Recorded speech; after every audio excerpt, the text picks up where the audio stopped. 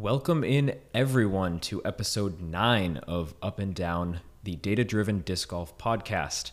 I'm Joey, joined as usual by Jesse. Hello, world.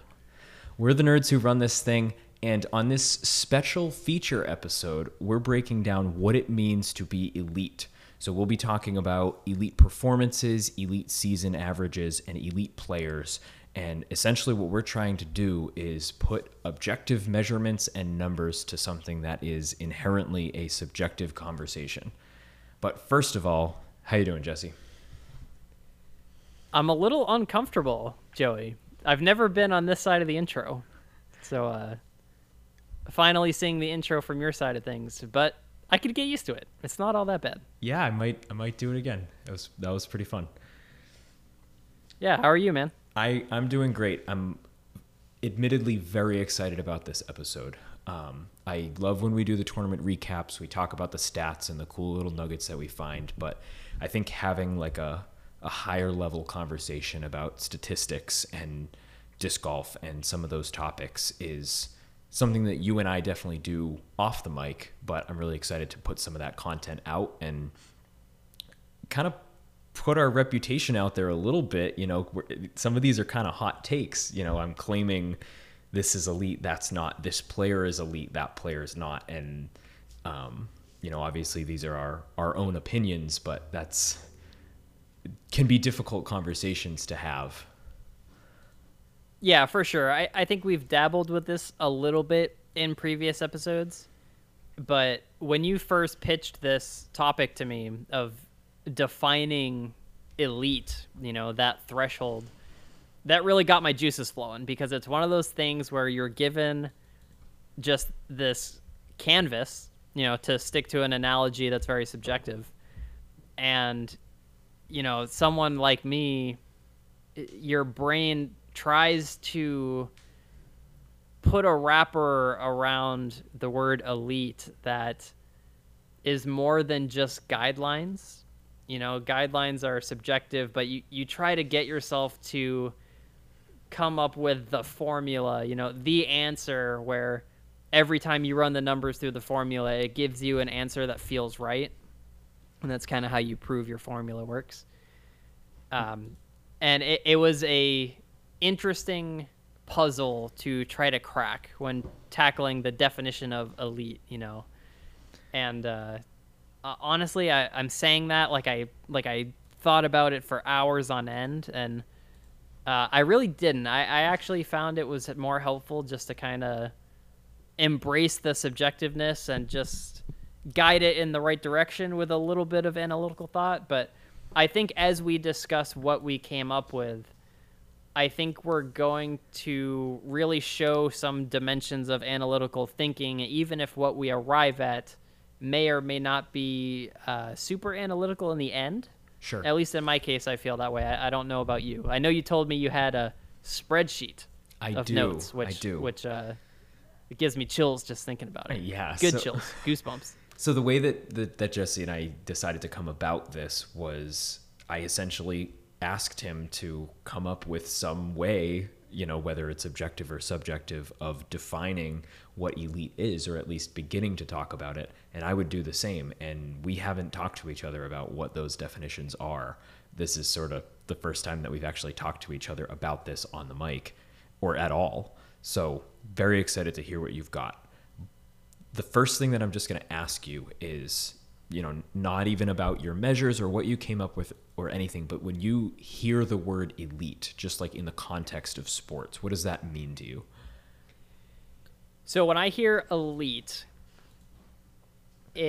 what I envision in my head, how I define that is, it is some sort of threshold above which you are going to find a tier of people, athletes in this case, who just do something that doesn't even make sense. It is hard to even imagine it's possible that they're doing what they're doing, right? And it's important to recognize that even though elite is a threshold that is extremely impressive, it's a threshold above which you're doing something that's hard to imagine, it is at the same time, by definition almost, by my definition, it's a threshold that is achievable, not just in theory, but in practice. There are people who are over that threshold.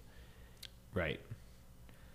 Yeah, I totally agree with that thought there. I think it has to be something that players can strive for and can get to. I think it needs to be a sort of, I don't want to say a separation as if there's like this valley between players that are elite and players that aren't, but it needs to be something that players can achieve, right? And obviously we're talking about what it means to be elite within the context of a group of people or a group of performances that are already professional, right?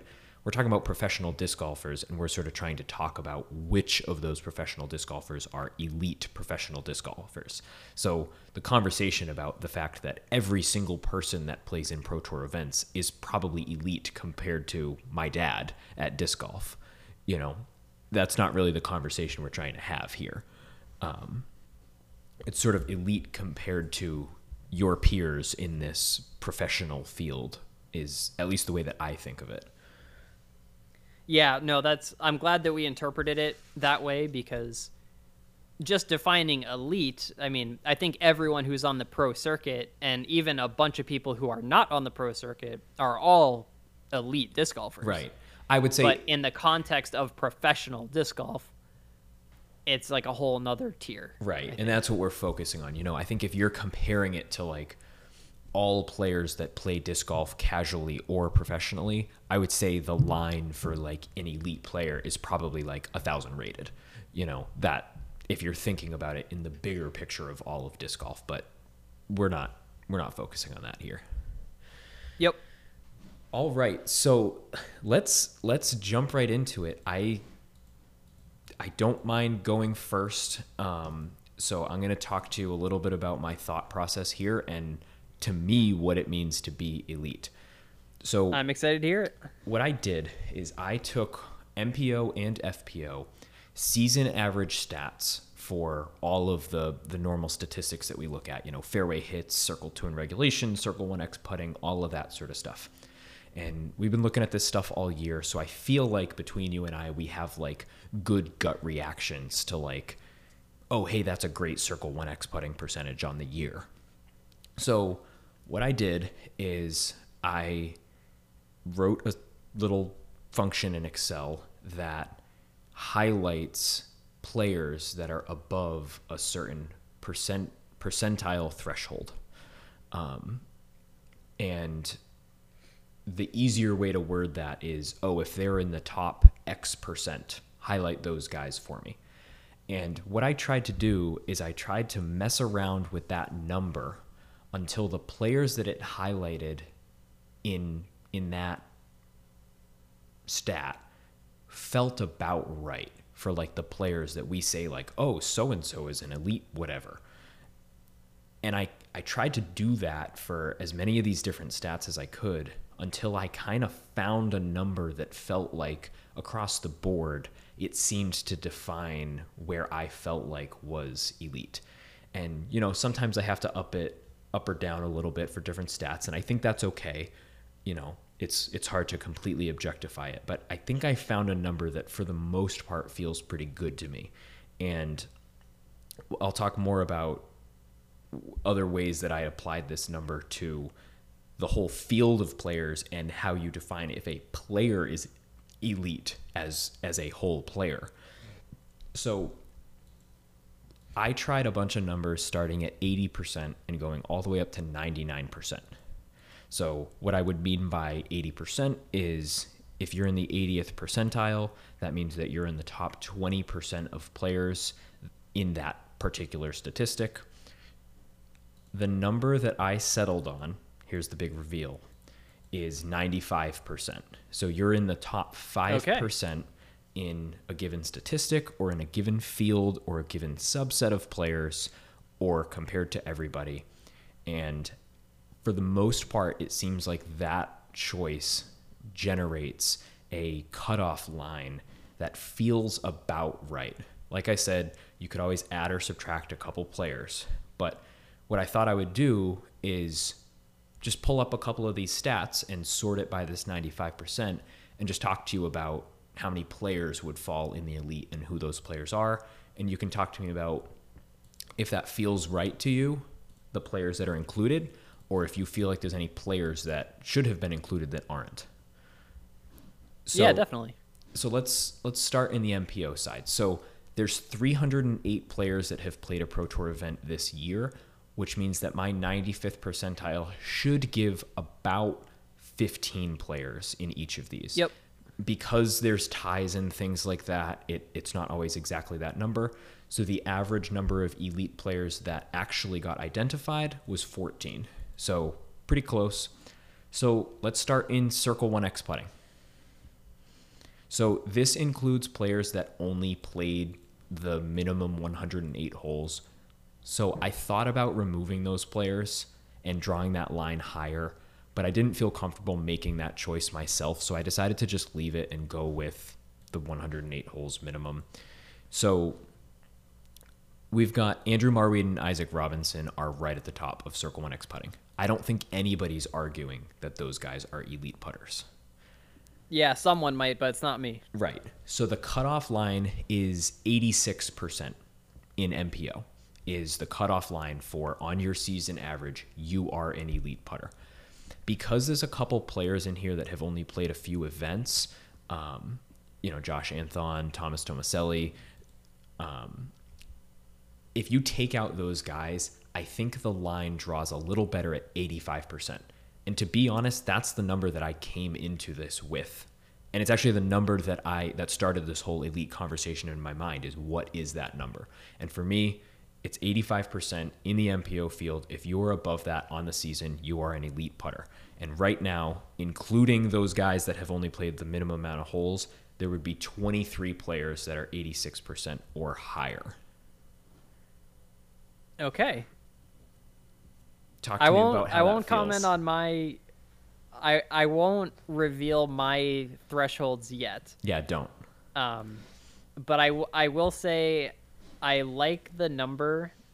I like the process, especially. Okay. So my process was certainly different. I think your approach is what I would have considered the right way to do it. I don't think there is a right way, but I think if I had all the time in the world, I think that is what I would have considered my preferred method of doing it. Yep. So I certainly applaud the method. I back it wholeheartedly. I think one of the important aspects of an elite threshold is that there cannot be too many people in that threshold. Right. But there has to be more than one person in that threshold. Right. So it's what is the right number becomes the essence of that question. And I think your approach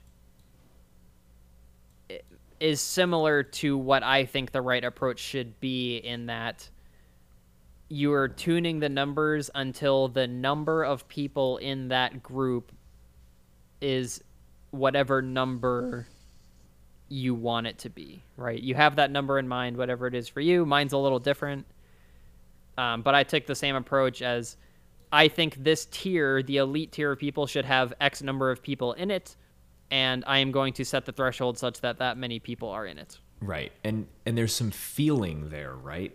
What feels right for how many players, simply dropping it from 85% to 84%. Or if I say 85%, is that above or including 85%? Those choices can easily double the number of players that are in this group. Yep. So I'm not going to be super specific with those definitions here. I don't think that's important. But for me, 85% Circle 1X putting in the MPO. And the number for me in Circle 2 is 30%. So right now, there are 15 players, exactly what it expected in Circle 2, that have shot 30% or better on the year in Circle 2. Okay. So 85 and 30 would be your putt line. Yeah, whatever we decide to call that. Right. We have a crush line, and then we have some kind of putting line. We'll come up with a more fun term than that. Yep. So to me, that felt right. And, the names that I see in here, Gannon Burr, Adam Hammis, Matteo, Eagle McMahon, Andrew Marweed, Corey Ellis, these are all guys that you expect to see, right? Those guys feel like elite Circle 2 putters. And the guys that are close, you've got Kyle Klein, Gavin Babcock, Greg Barsby. Those are guys that are like, anybody could easily argue that those guys are elite Circle 2 putters, just because this year they're missing it by 1%. That's what's hard about this is I've objectified something that is inherently subjective. So it's like, if you asked me without looking at this list, is Greg Barsby an elite Circle 2 putter? I would give you a resounding yes.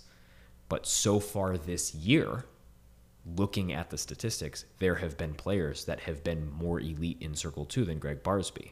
So, talking about him as a Circle 2 putter of all time is different than looking at the stats this year, who is elite on this season in Circle 2. Yeah, and that was a point that I really wanted to make, is that when you start testing your feels right instincts, you drew the line at 30%, for example. Right. Well, Paul Macbeth is at 29%. Right. Is anybody ever going to say Paul Macbeth is not an elite Circle 2 putter? Right. I'm certainly not. I mean, he's elite. Of course not. He absolutely is. But so far, and I think it is so important that while the gut check, the instincts, the feels right, I think that is so important. But going through this exercise of defining elite really taught me that you have to recognize when you are favoring someone too much, right? Paul Macbeth, he's an elite Circle 2 putter, but is it possible that this season he's just been a little quieter than his average? Right. And is only just very, very good.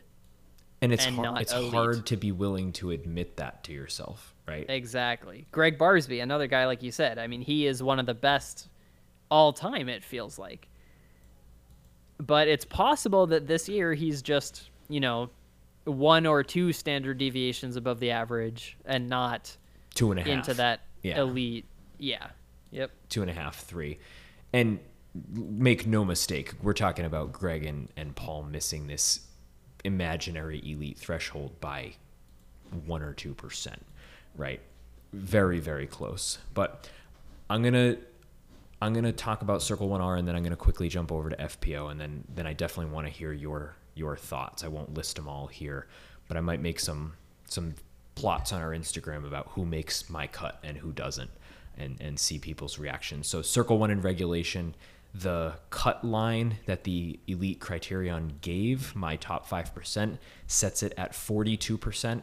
I liked the putting stats because 85-30 is like a really easy thing to remember. 42 is a little more random, but just going with that, the big names, Ricky, Chris, Luke Taylor, Calvin, Seppo Payu, Ezra Aderhold, Albert Tom, Simon Lizotte, Eagle McMahon. These are all guys that feel like elite tee to green players, right? And guys that are just barely making the cut, or just barely missing the cut. Aaron Gossage, Nico LaCastro, Cole Redolin, Drew Gibson, Kyle Klein, James Conrad, Garrett Gerthy. Those are all those guys that on any season you could easily convince me that they're an elite tee to green player. But maybe just this particular season, the stats aren't quite there compared to those other names. Yep. Totally agree. And that feels about right. So I'm going to do the same thing on the FPO side. So the number here that it gave me was 76. I'm just going to call it 75. There's 90 players in the FPO field that have played a Pro Tour event this year, which means the average is just shy of 5.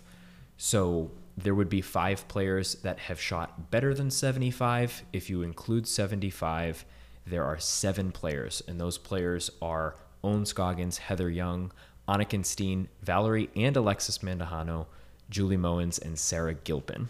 And it feels about right for how many players I think in a 90-player field you would include in the elite category, 5 to 7. So that C1X threshold was 75%, you said? Yeah. Okay. As you're giving me these numbers, I'm writing a note next to my number, and so we'll compare. We'll do a comparison. Yep. Yeah. So notably, this knocks off Lisa Fakis, Missy Gannon, Paige Pierce, Kristen Tatar, players that are objectively excellent Circle 1 putters in the FPO field, but same conversation, maybe just this season, they're just missing that performing elite this season. And because the field is smaller, I think it's only fair that our criterion is effectively smaller, right? Instead of having 15 players, we only have 5 because the field is about a third of the size. What are your thoughts on that? Yeah, hit me with those. Hit me. Say it one more time. The just names? so I make sure I'm answering the right question. Yeah. What do you agree that the number of players that we consider elite has to be smaller if the field size is smaller? Yeah, absolutely. Because like you did, I looked at it as a percentage. Right. And, if your sample size gets smaller, then the percentage of that number is smaller. Yeah. So in Circle 2, the number was 19%. I think just to have a quick rule of thumb, I gave 85 and 30 in MPO. I'm going to give those numbers as 75 and 20 in FPO instead of the 19 that just the hard math would have given. So again, I'm introducing a little bit of that gut check subjectivity here, mostly just for the sake of nice numbers, at least as far as Circle 1 and Circle 2, because as far as percentage stats, those are the ones that are the most important to me. So in Circle 2, if you draw the line at 20%, that identifies 4 players. That would be Owen Scoggins, Julie Moens, Heather Young, and Katrina Allen. And all of those names feel great as far as identifying elite Circle 2 putters. And the people barely missing the cut, Missy Gannon, Paige Pierce, Holland Hanley, Valerie Mandujano. Yeah, Holland Hanley was the one I was looking for that didn't make that cut at 20%, but she is very close. Paige Pierce, also very close. Valerie Mandujano, so those all check out. Yeah, and again, I've said it a few times already, but just to reiterate, I'm not claiming that Paige is not an elite Circle 2 putter. I'm claiming that this season her numbers just aren't right there. Maybe if you looked at every single FPO player ever, their career average Circle 2 putting percent, I bet Paige is in the top 5% of those players, as long as you draw the line somewhere for like a minimum number of events. I think you're probably right. Yeah, and I'll jump over onto one of the tee to green stats just to see what feels good there. Let's go to Circle 1 regulation to keep it consistent. This identified 5 players: Evelina Salonen, Kristen Tatar, Paige Pierce, Natalie Ryan, Katrina Allen. I don't know that anybody's going to argue with any of those players not being elite Circle 1, tee to green players. Yeah, no, I think you checked all the boxes on that one. Yeah, and players barely missing the cut.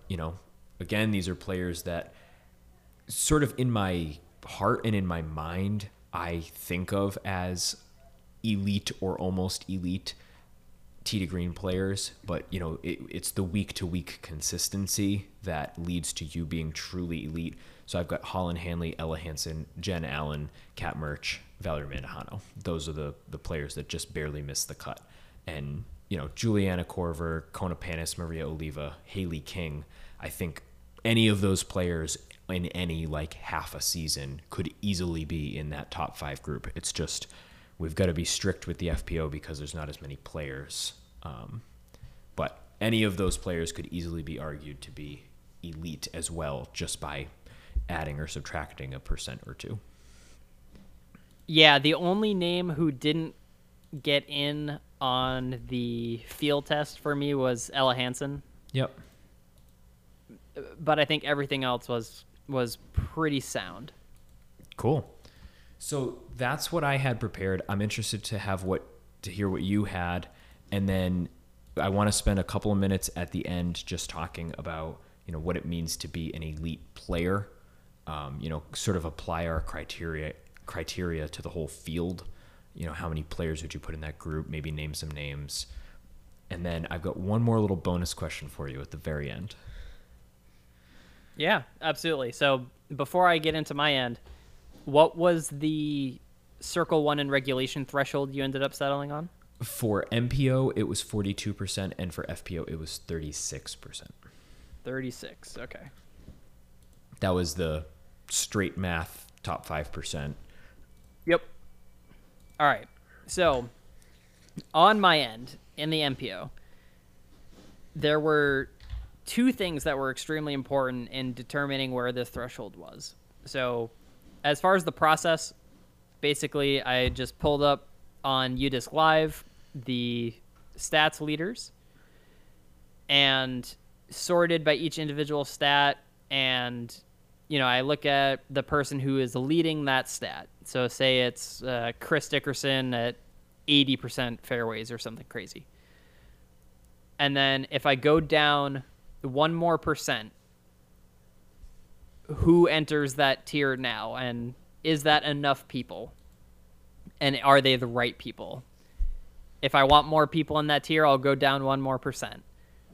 And then do I have enough people in this tier? Yes or no? And keep going down until I feel like I have a small number of people, because I don't want too many people in that tier. But I have to have the right number of the right people in that tier.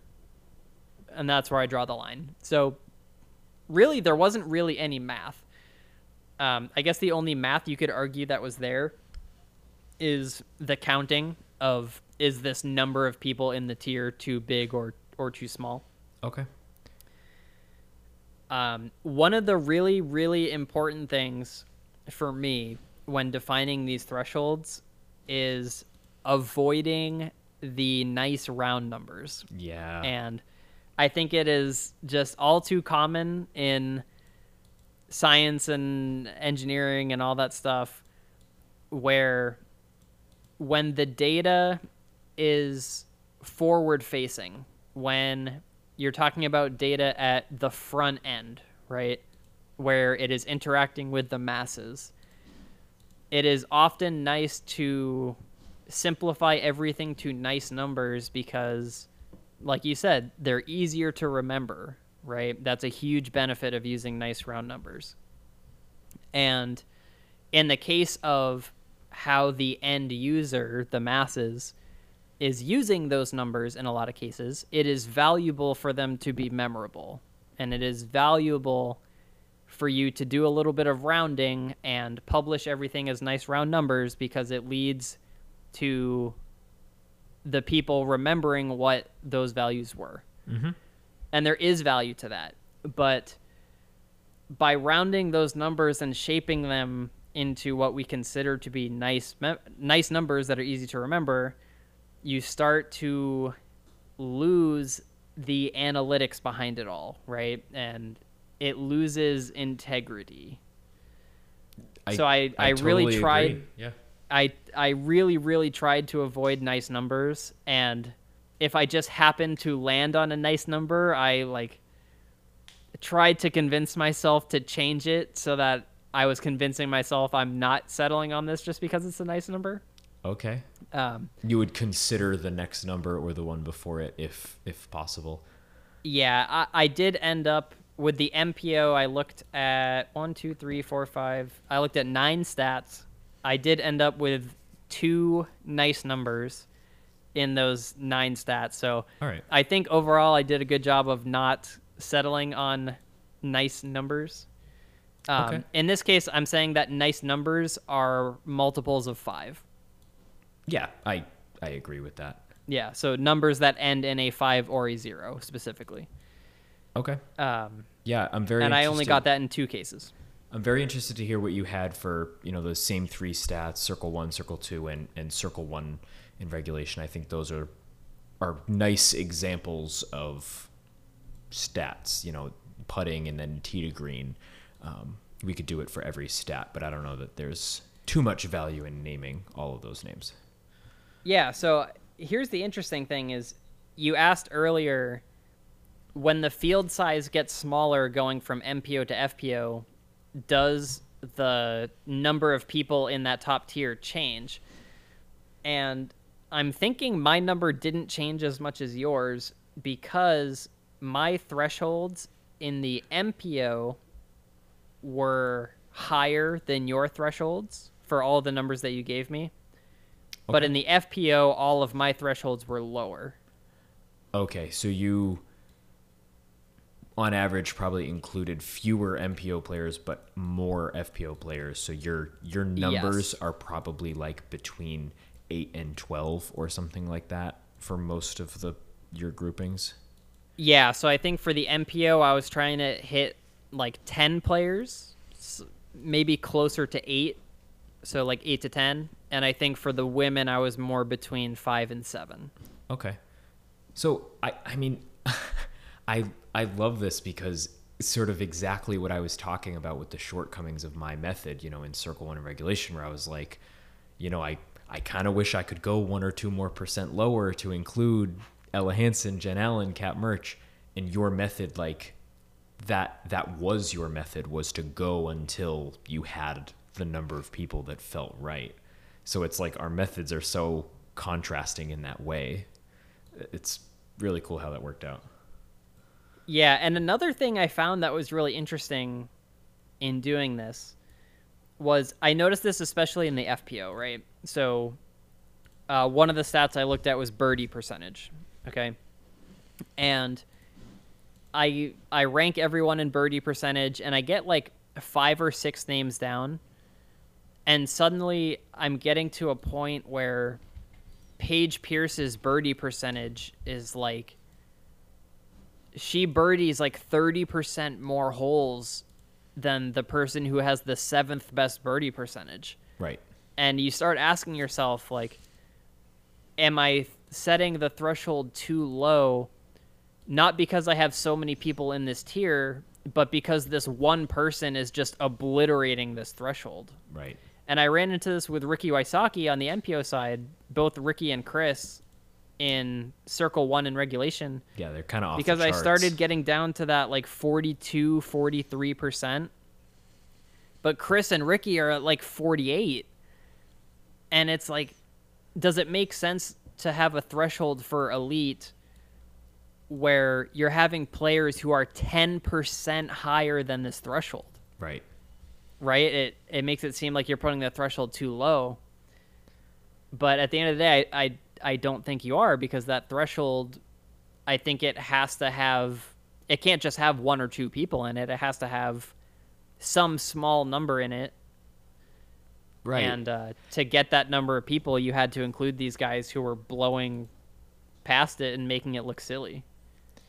Right. And like, does Ricky Wysocki being even more dominant than he already is mean that Kyle Klein should or shouldn't be considered elite? And that's sort of an interesting way of thinking about it. Right. Like, if I'm looking at the top 100 guys in the MPO and I want to identify 5 of them who are elite, let's say my 5 guys are Paul, Eagle, Ricky, Calvin, and Chris. If Paul, whatever stat value he has in that stat, if we just increase it 50%, the amount of people in that tier is still 5. So that threshold is still right?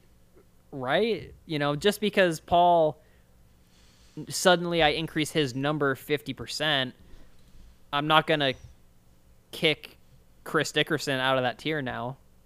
Right. Right? Where maybe some people might say you should. I don't know, but that wasn't my take on it. I'm so curious to hear your numbers. All right. So, in the MPO for C1X, your percentage was 85. Yes. I was at 87. Okay. I felt like going to 86 and 85, there were just enough guys who didn't pass the field test and the sheer number of people in that tier was a little bit higher than I wanted. So, not to cut you off, but it'll make you feel good to know that the number that the 95% line predicted was the split between 86 and 87. And I fell victim to the rounding that we discussed a minute ago, trying to pick a better number. But including only players that were 87% or better was the exact 5%. Gotcha. So your method checks out so far in my book. Fair enough. For Circle 2 percentage, your threshold was 30. Yes. Mine was 33. Okay. And I think this was one of my more stringent thresholds. Yeah, that would only include 9 MPO players. Yeah, so my threshold excludes 1, 2, 3, 4, 5, 6. It only excludes 6 people that you included. That's actually. right. So it's not as different as I expected. I would be willing to go especially to 32 because it only adds 2 more guys, and those guys are Thomas Gilbert and Gannon Burr. Yeah. Maybe I fell victim to the nice numbers at 33. 33, yeah. Oh, no. Because I'm seeing Adam Hammis at 31, and we're... Yeah, he's been streaky. I'm not worried too much about that. Okay. I mean, Corey Ellis is at like 85% yeah, that's C1X, true. and he was at 84, and I was okay not including him. Yeah. I mean, Greg's all the way down at 28 in Circle 2, so... Yep. And then Circle 1 in regulation, you had 42%. Yep. I almost had 42%, if I remember correctly, and then I did bump it up to 43. So I'll say I wasn't super consistent in the way I said this. I should have thought more about it. So my spreadsheet says 42, but the way that it highlights and the number that it highlights, it had to exceed 42, and I don't have any more precision than that single digit. Yep. So it is actually 43 and up is the better way to say that. Got you. And there are only 2 guys who are at exactly 43. So for you going from 42 to 43, it only adds 2 guys, one of which is Eagle McMahon. No, I mean... But you cut out a do lot I of guys. include 42 or not? And that right, would add and 5 by more not guys. including it right now, you would omit 5 guys. Right. For Circle 1 in regulation, which would be Cole Radalin, Joseph Berg, Piri Yautsen, Nico LaCastro. Yeah. So I should have been more specific. And Aaron Gossage. About how I notated that, but yeah. So the top 13 is sort of what we both arrived at there. Nice. Love it. All right, so for the FPO, starting with C1X percentage. So your threshold was 75. Mine was 1% lower. It was 74. Okay, so you included Missy Gann and Lisa Fakis. Yes. Including both of those people definitely felt right. Yeah, I can't argue especially with that. Lisa Fakis. That was one that I felt had to be in there. And then for Circle 2, you had said 19%, and I went 1 lower to 18%. Okay. And that includes 4 more players: Paige, Holland Hanley, Sandra Richardson, Valerie Mandujano, and I think Paige, Holland, and Valerie are all those, like, feels right to consider them elite Circle 2 putters. Yeah, so actually it gets me Holland Hanley, Paige Pierce, Sandra Richardson, and Missy Gannon. Oh, I'm sorry. Valerie, I was, I'm seeing at you're 16. Right. I was reading it wrong. Yep. And that feels right. And I got to stop and say it every time I see this. We're deciding if Paige and Missy are elite or not at 18%, and Owen is sitting at 27%. I know, man. I don't get it. She's too good. Yeah, 50% above my threshold. And that's another one that's just like, is this threshold too low? Like, how can someone exceed the threshold by 50%? Right. Should we consider Own and only Own elite? Of course not. Right. That doesn't feel right. No. I don't know. All right, what did So you then have for my circle one in C1? regulation, you had 36%. I had 34. Okay. Tell me who that includes that I didn't have. So actually, this is interesting. There is no one who's at exactly 36%. Right. But by going from 36 to 34, you add Holland Handley and Henna Blomroos, who are both at 35. And you add Jennifer Allen and Ella Hansen, who are at 34. Yeah, both of those, or all four of those, feel right. I mean, those are absolutely elite Tee to Green players. Yep, and if you wanted to go one more lower to 33, you'd get Valerie Mondahano and Kat Murch. But that would also put 11 people in that tier, and I felt that was a little bit too much. Right. Now, by going 11 out of a 90-player field, you're talking about the top 10, full 10%. Right. Which might be okay, and that might be how somebody in their own head defines elite. And that's completely okay. That's, why we're having this episode. So that was really fun. I feel really good about sort of where we both picked. I feel like we were in agreement for the most part, plus or minus, a couple players. And I think that's good that regardless of how you define it, I think we sort of all have this unspoken way of thinking about it. And we probably all agree for the most part, in general, plus or minus a few players, what it means to be elite, even if it's really hard to define that. Yeah, I think for most people, the elite category includes more than one person, but it includes a small percentage of people, and I think most people would agree on that. Yes. And then it just, and Where then I you think draw that line is what's up yeah, for debate. Most people will take the next step and convert that to some small percentage, whether they actually, have a spreadsheet, find all the people in that percentage or not. I didn't go that extra step, for example, but I think a lot of people are going to get to that same place where it's some small percentage of people, and whatever percentage that is up to you, but it's probably greater than 0% and less than 50. Right? Yeah.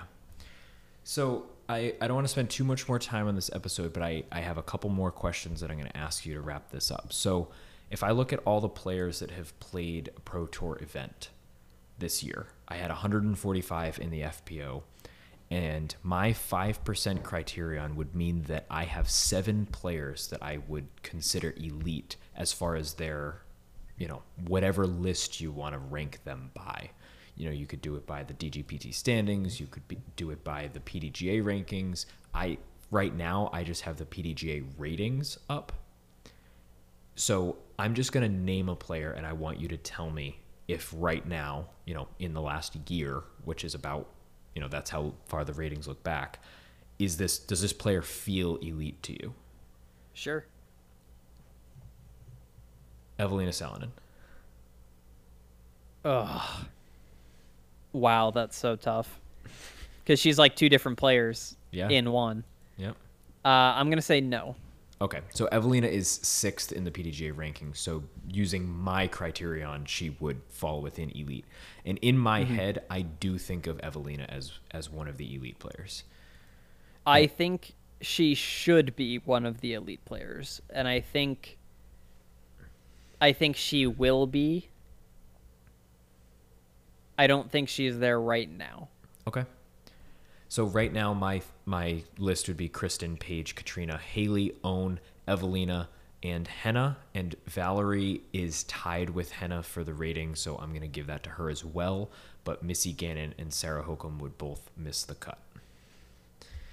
So I'm not going to go through the same list on MPO. I'm not going to name all players, but that number would be 25. So looking at the top 25 MPO players, I know you don't know exactly where everybody ranks, so I'm going to ask, do you consider Anthony Barella an elite player? I do not. Okay, so Anthony Barella is within the top 25 by my criterion. Do you consider Greg Barsby an elite player? I do not. Okay. So he's just outside the line on the other side. Okay. So it sort of feels a little different when you start to think about like a player rather than like the player within a given stat category.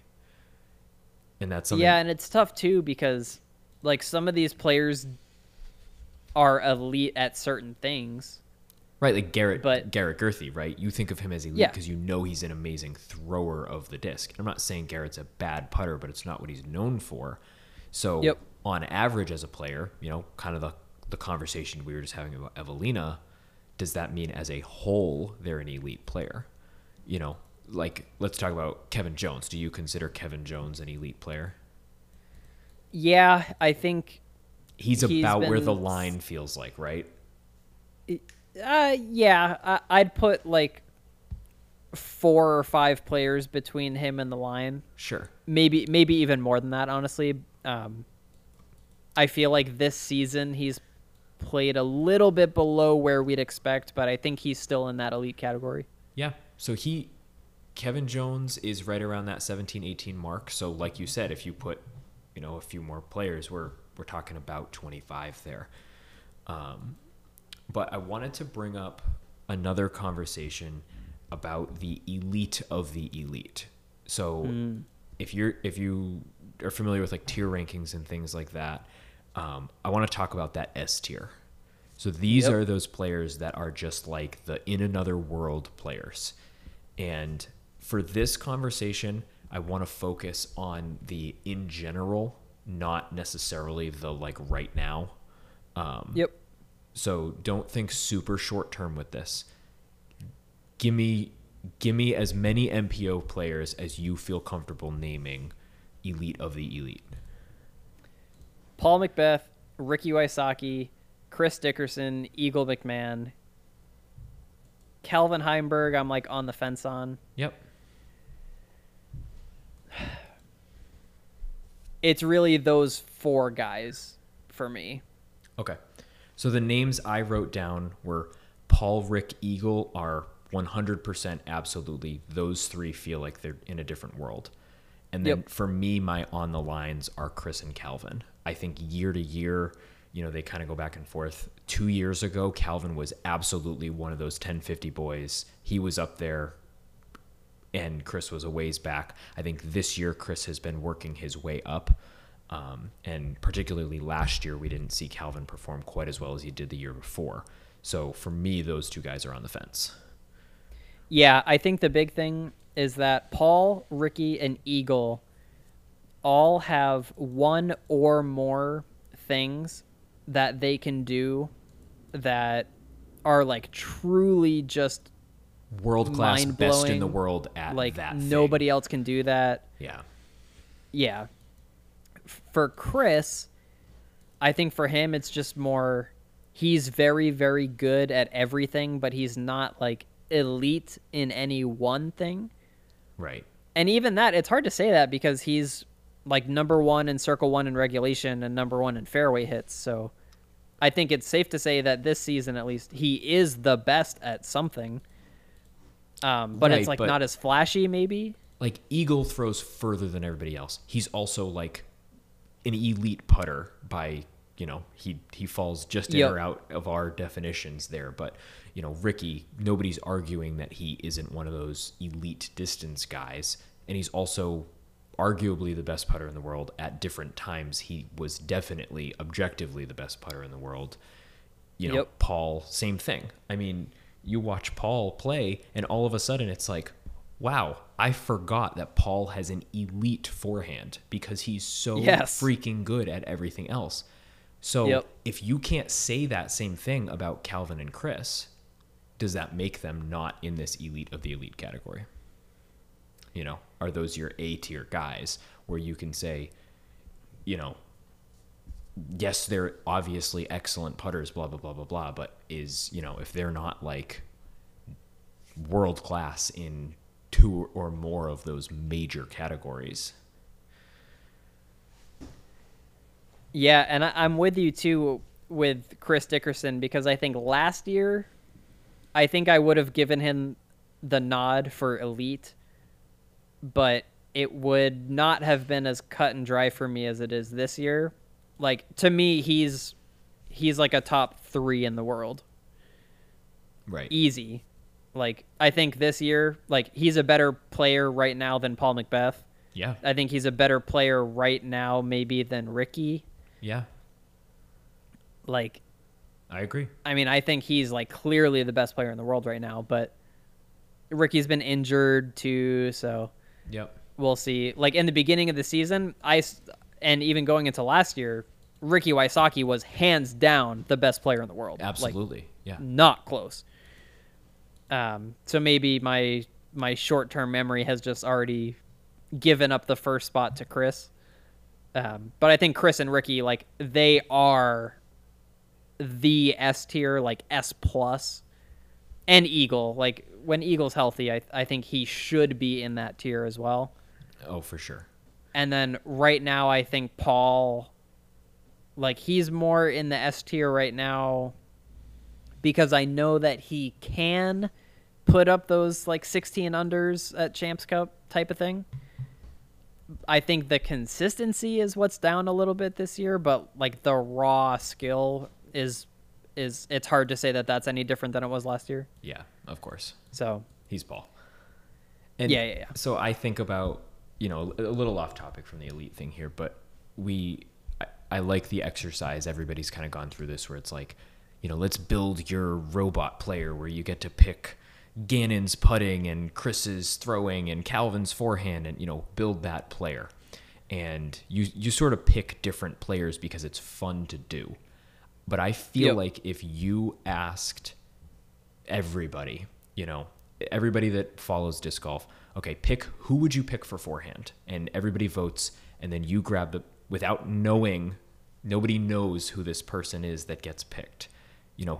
Best forehand, best backhand, best putting, best whatever, mental, like all those major like 5 categories. I think 4 out of those 5 categories, Eagle McMahon wins by a landslide. Yeah, it's really hard to argue with that. I was thinking the same thing too. Like, you started talking about the build your robot player, and in my head I'm like, well, I want Eagle's putt, I want Eagle's forehand, I want Eagle's distance. Yeah. Like, yeah. And clearly the fact that he's not like miles ahead of Paul and Rick shows that there's more to it than that, right? But as far as the physical attributes, I mean, it feels like he sort of runs away with it. Yeah, I agree. So let's wrap up quickly by going through the same exercise on the FPO players. Draw your line. Paige Pierce, Katrina Allen, Kristen Tatar. That's it. Me too. I think including Valerie Mandujano is only appropriate if you allow yourself the recency bias. I think if you look back even to last year, there's no reason to include Valerie Mandujano. She's definitely an S tier player. I don't know that I would even put her in the same category as Chris and Calvin if you're looking back longer than a year. I think I agree with you. She just hasn't been doing what she's doing now for long enough for me to admit that yet.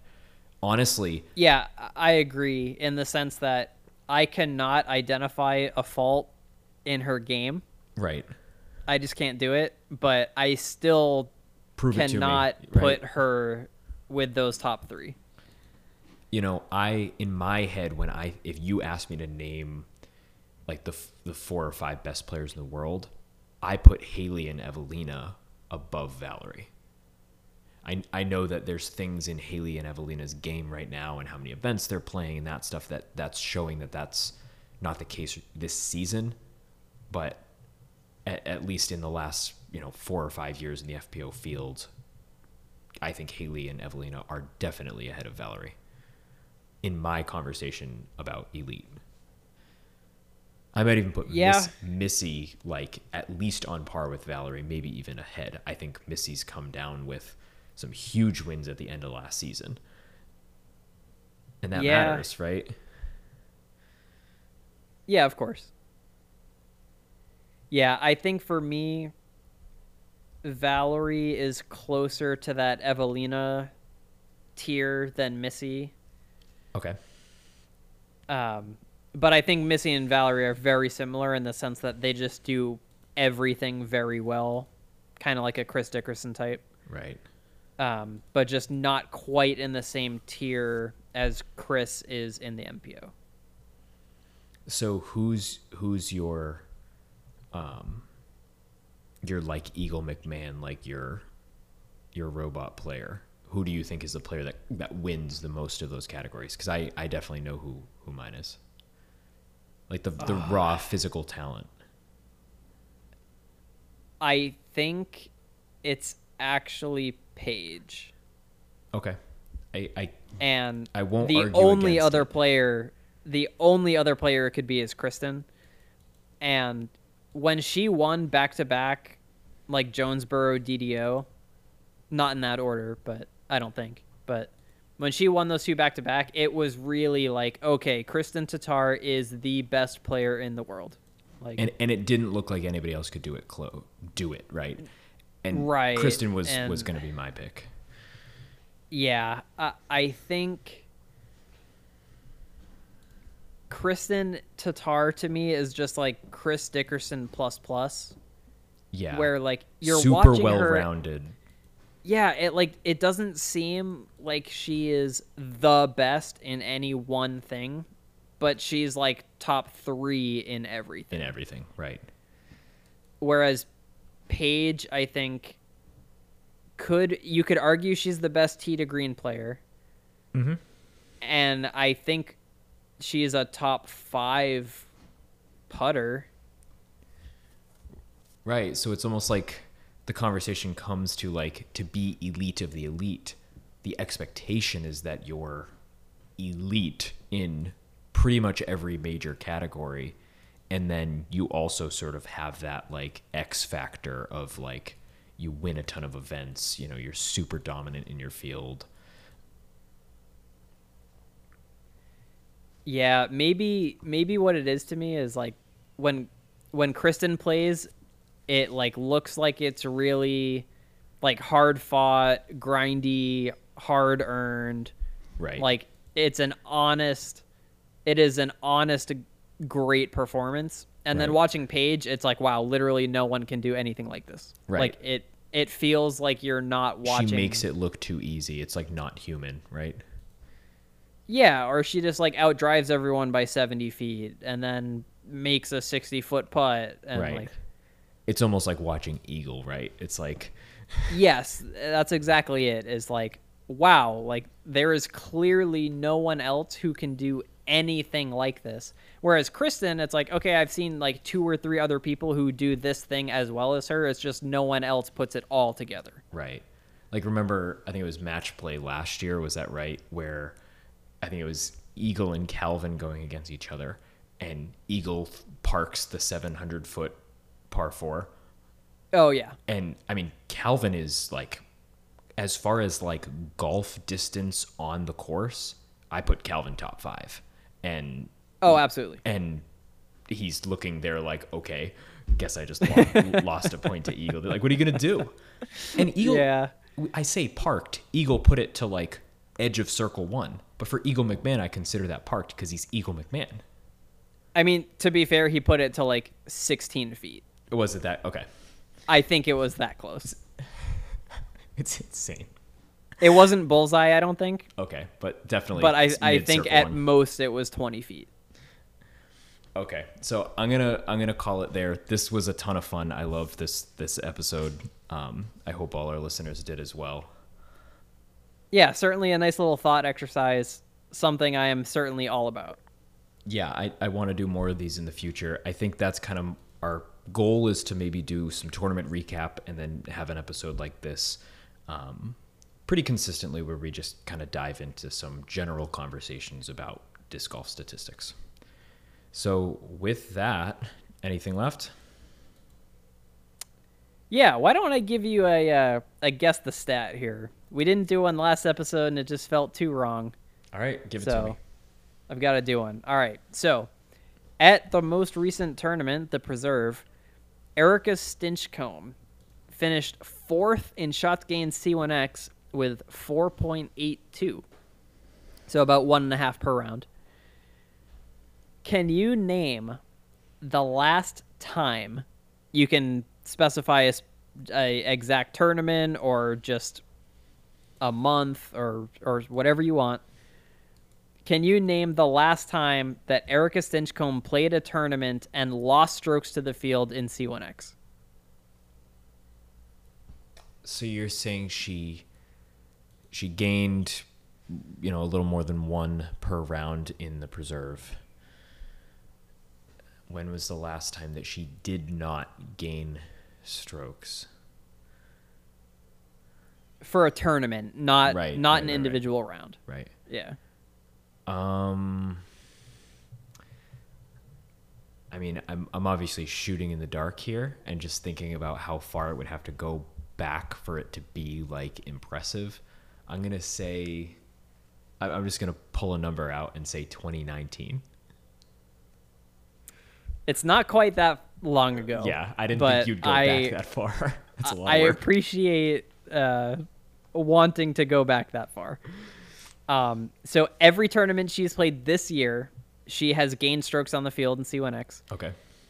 To find the last tournament where she did not, you have to go back to the second to last tournament of 2021, which was the Green Mountain Championship in September of 2021, where she lost, I think it was like 0.7 strokes to the field or something. Yeah. That's a cool one. Yeah, I wonder how many hidden stats like that there are, the how far do you have to go back sort of history stats. Yeah, countless, I'm sure. Up. Yeah. Yep. Cool. All right, man, that's all I got. That's all I got. We will leave it there. Thanks, everybody, for listening. Please let us know what you think of the new format, kind of the split episodes where we focus just on tournament recap in one episode, and then we talk about the other stuff in a different episode. With that, we'll see you soon. Peace.